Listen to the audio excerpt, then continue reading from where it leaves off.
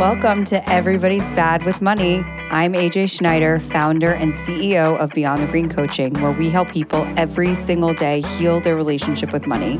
Join me multiple times per week, where I bring you inspiring guests, solo episodes, and share tangible money and life tips you need to be your most confident, independent, and empowered self. So I'm sitting here with my friend at the lake house, helping her apply for a new credit card. Why? Because the credit card that she is using is good, but there is a better option out there. She's in the Chase family. The card she was using was the Chase Sapphire Preferred, which is great, and she got the sign-in bonuses, and that was awesome. But now we're moving her to the Chase Sapphire Reserve. And the reason why is because they're having a great sign-in bonus right now at 60,000 points to sign up if you spend a certain amount in the first 3 months.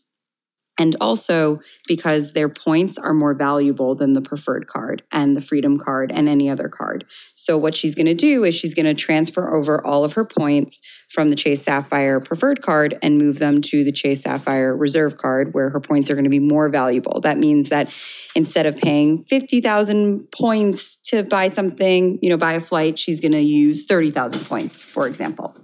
So one of the things that we were talking about that we were like, this would actually be really interesting to just talk about with you guys on a podcast forum is that she had some questions in the applying process that I would love to break down with you. So the first question she asked is, why are they asking my mom's maiden name? So the reason why they're asking, because it's just another way to track you. So they take your social security as one identification, and then they use your mother's maiden name as a secondary identification.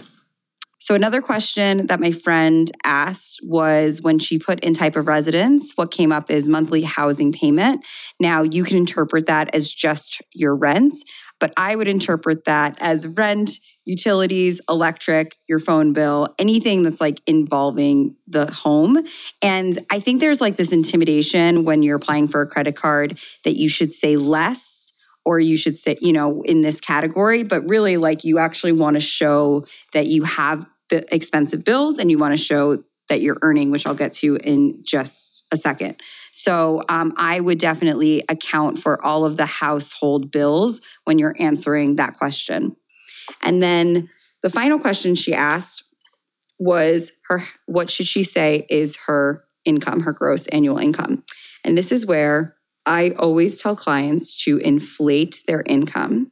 One, because they don't know they're going to get bonuses, or maybe that they have dividends that are being reinvested in the stock market. Maybe there's some generous gifts from friends and family. Whatever it is, the way that your credit worthiness is measured is if you have enough income to cover the amount of debt that you ask for. So let's say you're making $30,000 a year and you're asking to get your third credit card. They're going to be unlikely to give it to you because they're going to say, oh, well, you're not credit worthy because you don't have enough income to cover the debt.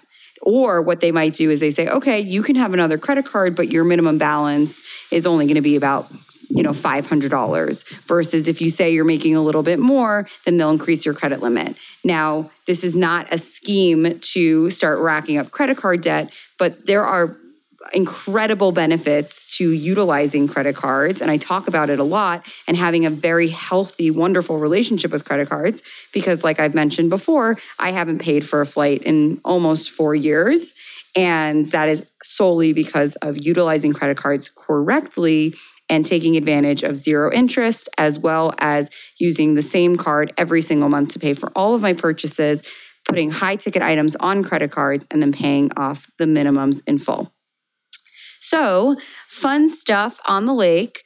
If you have any questions, we'd love to hear from you. If you want to learn more about how to get out of debt and build wealth, you can join our amazing, incredible, I'm so proud of new program called the Debt and Savings Bundle. It's self-guided. You can do it at your own pace.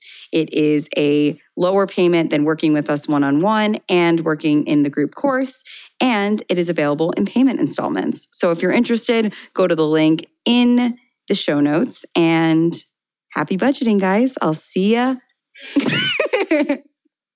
You don't like that? You don't like that? Did it not record? Shut up. Oh my God, it didn't record. Why not? I don't know. It was so good. That was so good. Oh my God.